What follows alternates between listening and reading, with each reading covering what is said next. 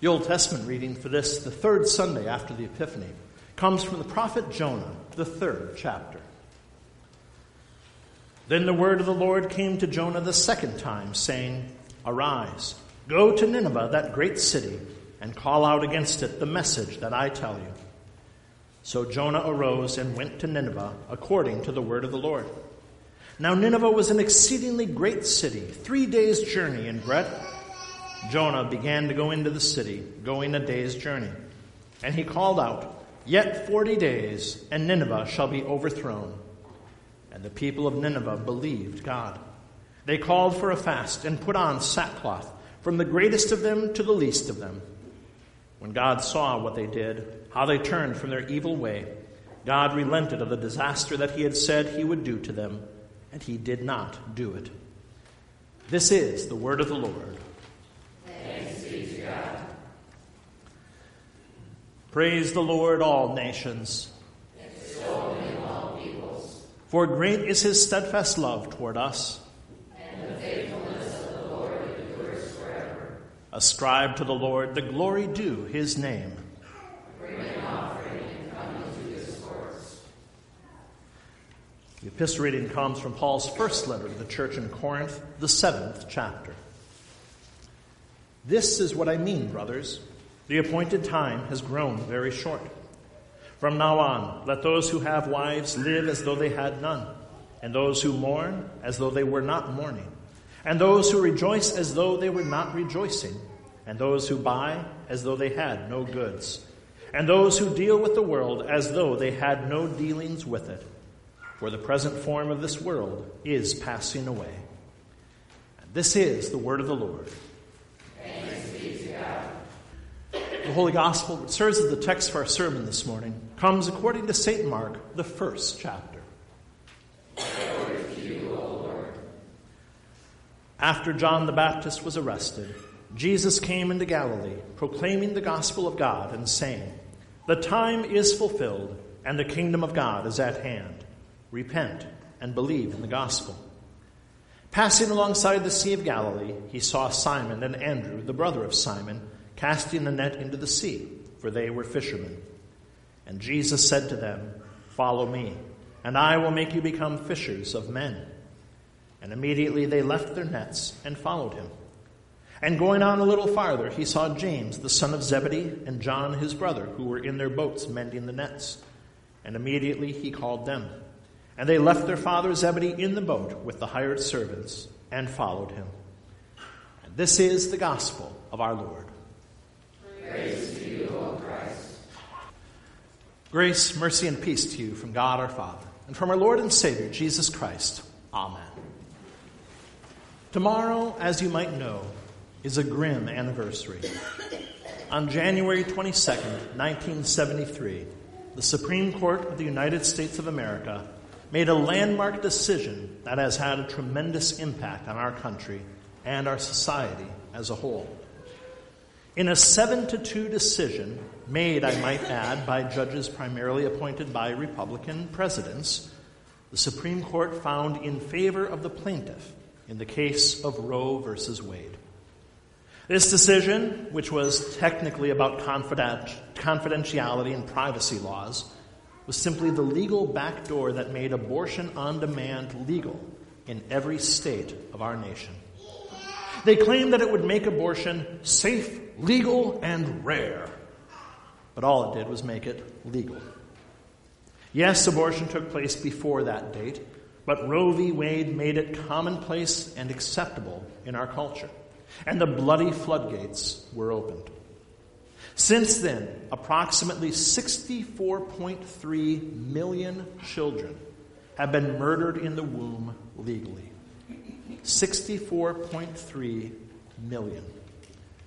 And I say approximately because there aren't precise numbers. The record keeping is very sloppy and inexact because, hey, it's just an abortion. Who cares, right? And that number, 64.3 million, those are just the clinical abortions that are reported. This does not count the children murdered at home, either by over-the-counter morning after or Plan B pills, or those killed in the womb by the cocktail of birth control pills published in so many magazines to make sure you don't have to endure the dreadful consequences of caring for a child after sex. Over 64.3 million children killed. What impact does that have on our country? Let's be crass about it for a second. Do you think 64.3 million more taxpayers might have made a difference on whether Social Security was sustainable or not? But it's more than just finances. Every child born since 1973 has lived with the knowledge that they are alive only because someone decided they were worth taking care of, that they could have been killed before their life even began outside of the womb if their parents had simply gone to the doctor. Life has become disposable. Murder is considered health care. Instead of seeing life as a gift from God, children become a commodity that parents decide when the time is right, how many they will have, and how healthy they will be. Think your baby might have a deformity or be mentally handicapped? Kill it. Try again. Wanted a boy instead of a girl? Same solution. Produce children in a lab, implant them when you feel like you might be ready, and kill the ones that you decide are not worth keeping. Want to have rampant sex but don't want to be tied down as a parent? Don't change your lifestyle. Kill your children. And yes, thankfully, Roe v. Wade has been overturned, and a good number of states are rightly taking a stance against abortion, thanks be to God. But still it continues, and other states are seeking to expand it and promote it even more. Abortion has killed millions and brought about the worst in our society. It has devalued life. It has turned children into possessions. It has made us the deciders of who gets to live and when. It's not a question of reproductive rights, as its proponents like to phrase it. It is a question of life, and we have given the wrongest answer possible. We have made ourselves gods.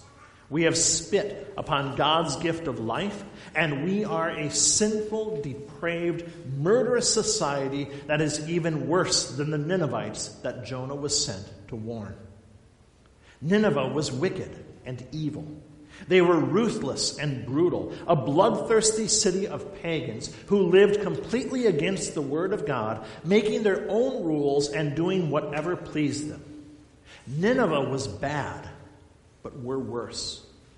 Abortion, immorality, disregard of God's word, divorce, the destruction of the family, lack of social order, godless Marxism being pushed down our children's throats, aggressive oppression and mockery of the Christian faith, the twisting of God's word by Christians to try to fit in with this bloodthirsty, amoral society. We are worse than Nineveh, and God's call to repentance, His wrath against our sin, it needs to be taken seriously. The message of Jonah is one that we as a nation need to heed. Repent. And we do. We Americans are very good at repenting the sins of other people. Our secular culture is very happy to repent the sins of others, enforce penance upon them, cancel them. Shout out, shame, shame, to those who do wrong by their book. But that's not repentance. That's self-glorification, as you point out that you're better than they are, that you're woke enough to know how bad that person is. Publicly confessing the sins of the system, that's not repentance. It's simply virtue signaling that you are better than those wretches who still do such detestable things. Our culture loves to repent, but only when it's actually just pointing out the sins of others. Just like we Christians do so often. We too are very quick to point out the sins of society, the sins of our neighbor, the sins of the world. We are great at proclaiming abortion to be sinful, which it is. We are experts at calling sexual promiscuity of every kind evil, which it is. We are very good at repenting of the sins of others. But just like the world around us, that's not repentance. That's just making ourselves feel superior, pointing out that someone is very bad, so we feel not quite so bad. We love to be like Jonah, proclaiming to the wicked Ninevites, "Yet 40 days and you will be overthrown because of your sin." We love to tell others what they need to do in order to be in line with God's word, how evil and wretched those people are. But when Jesus comes to us with his message, the time is fulfilled and the kingdom of God is at hand, repent and believe in the gospel? Yeah, not so much. Unlike the wicked, evil, destruction-deserving Ninevites who heard the word of God, actually took it to heart, repented, and changed their evil ways, we wicked, evil, destruction-deserving sinners hear the word of God, and we paraphrase the modern-day philosopher Alfred E. Newman, "What, me repent? Why would little old me have to repent? Oh, sure, everyone else needs to repent. Obviously, just look at how bad they are. All those wretched sinners out there, yes, they need to repent and change their ways. But me? I've done nothing wrong. I'm better than my neighbor is. I don't spew nearly as much political hatred as they do. Everyone else is doing it, and science has proven it's okay, so clearly I'm within the bounds of our society, and that should count for something. And anything that I'm doing that might technically be a sin, well, I've got a perfectly valid reason that makes it fine for me, even if it isn't for you. My particular circumstances, which are so beyond the scope of human understanding, make it okay to steal. My unique and particular living conditions mean that I just have to live with my boyfriend or my girlfriend.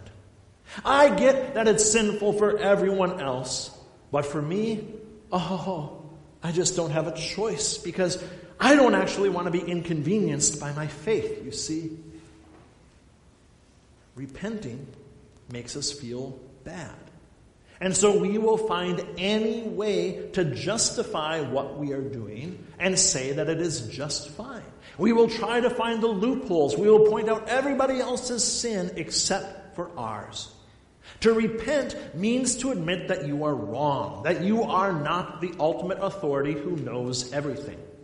Repenting means that you are not perfect like you want everyone to think you are. Repenting hurts our feelings, and feelings, as we all know, are the most important thing in the world. Telling others that they have to repent, that makes us feel good. That makes us feel morally superior. That makes us feel like we are doing God's work as we smite those wicked sinners with the hammer of the law. But doing the repenting ourselves, applying that hammer to our own sin, even admitting that we sin, well, that's not really for us, is it? But it needs to be. This was the message of Jesus' ministry. Despite what so many people claim today, that Jesus is just about hugs and getting along and everybody being the best that they can, this is in fact the message of the church since the beginning of time. All have sinned and fall short of the glory of God and need to repent. And we don't like to do that because repenting hurts our feelings. At least, that's what we think repentance does. And there's the catch. When we hear repent, we focus on the law, on the confession, on the admission of guilt. We think of the sackcloth and ashes, the weeping and gnashing of teeth.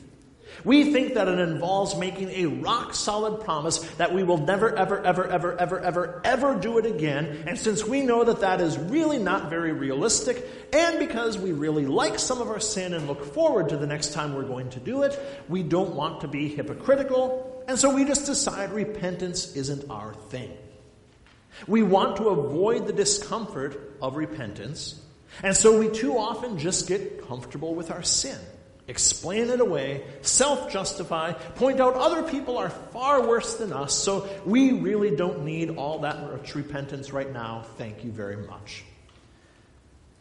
But you see, repenting isn't just about feeling bad about sin and promising to never do it again. Repentance is about trusting God. Trusting that his ways are better than ours. Trusting that he knows better than we do. Trusting that he actually has our best interest in mind when he tells us, "Thou shalt not." Most importantly, though, repentance is trusting that when we repent in faith and contrition, God will forgive us. Repenting might hurt our feelings for a time, but what repentance does, true repentance, is it brings about the greatest joy because of God's grace. Look what happened to Nineveh when they repented. God relented of the destruction that he said would come upon them, the destruction that they absolutely deserved, and the city was spared. Look what happened to St. Paul when he repented of his persecution of the church. He was blessed to know the joy of Jesus Christ and the freedom of the gospel. Look what happened to the sinful woman at the well, to Nicodemus, to Zacchaeus, to the apostles, to the repentant thief on the cross. All of them repented of their sin and looked to Jesus Christ in faith. All of them were granted peace and joy that they did not have before, that this world cannot give. Look what happens to you when you repent in real faith and contrition. Yes, it hurts your feelings and your ego to genuinely examine your life and confess how much sin you actually commit. Yes, it tarnishes that image of morality and perfection that you try to convey to the world. But when God's word convicts you of your sin, calls you to repentance, you have two options. Number one, ignore it, kick and cry and scream that it's unfair, that it doesn't apply to you, and keep on living in the sin that enslaves and endangers you, spending all your time and energy trying to hide it or justify it. Or number two, lay that staggering burden of sin down at the foot of the cross. Turn away from it by the power of the Holy Spirit and be completely free of it. Not in that you'll never do it again if you repent well enough or if your faith is actually genuine. As long as you are this side of heaven, you will struggle with sin, and some sin will demand more of a struggle than others. Some sin you will struggle with until your dying breath. But let God's word change your life. Admit that you are by nature sinful and unclean, and be set free by the blood of Jesus Christ. Not free to live in as much sin as you like. That's just pretending that your slavery to the devil is freedom.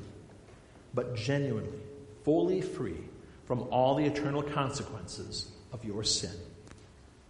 Through repentance, true repentance, repentance in faith, we have redemption, forgiveness, and eternal peace.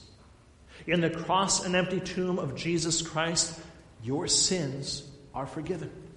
They are removed from you as far as the east is from the west. They are wiped out of the Lord's record book as if they never happened. Every sin that you confess in faith, even the ones that you don't know that you've done, every sin is paid for in full by the blood of our Lord Jesus Christ. When you repent, when you hear God's word and truly acknowledge your sin, you are not condemned as you deserve, but you are cleansed completely. You are proclaimed holy, innocent, and righteous in the eyes of God, and you are welcomed into the eternal, sinless paradise of heaven. Would you throw that away in order to hold on to your wretched sin that brings so much pain and sorrow into your life? Would you reject God's love and refuse to put aside the ways of the world? Would you continue to blindly follow the devil and listen to his empty promises of pleasure and joy as he fills your life with more shame and suffering and insatiable addiction to sin while leading you to hell? Jesus Christ, God himself, came to us in the flesh, Not just to lay down the law, not just to tell us, be better, quit your sinning, repent and be a good person. He came to take away your guilt. He suffered and died in your place to take away all of your sin. He rose again from the grave to open the gates of heaven for all believers, all those who look to him in faith, all who trust in his word of forgiveness and salvation. He ascended into heaven to continually intercede for us wicked sinners who deserve only his hand of wrath, but instead are given his hand of protection and grace and mercy. And he will return again in glory to put an end to all sin and suffering and death. And when he does, he will take us to be with him in his eternal paradise forever. What do we have to do to receive those benefits? There's no paperwork, no qualifications to fulfill, no 90-day waiting period, not even a requirement to fully get your life in shape and quit your wretched sinning. Believe in Christ Jesus. Repent of your sin, and his eternal gift of redemption is yours. Acknowledge genuinely that you are a sinner and you are no longer a sinner. Confess your sins in faith and contrition, and your sin is removed from you completely. Do this, not so that you can sin more and just live a consequence-free life. That's not real repentance. That's just more slavery to sin. Hear God's word with joy, even when it convicts you of your sin, and take it to heart. Trust that God's ways are better than yours, than the world's. Strive by the power of the Holy Spirit to live by those ways. Trust that he is your heavenly Father who cares about you, who loves you more than you could ever know, who wants only what is best for you. And above all, trust that just as God promises, when you repent in faith, you freely receive the eternal gifts of forgiveness, life, and salvation. The time is fulfilled, and the kingdom of God is at hand. Repent and believe in the gospel. For by the cross of Jesus Christ alone, by his empty tomb alone, you are forgiven of every one of your sins, and eternal life in heaven is yours. Thanks be to God. Amen.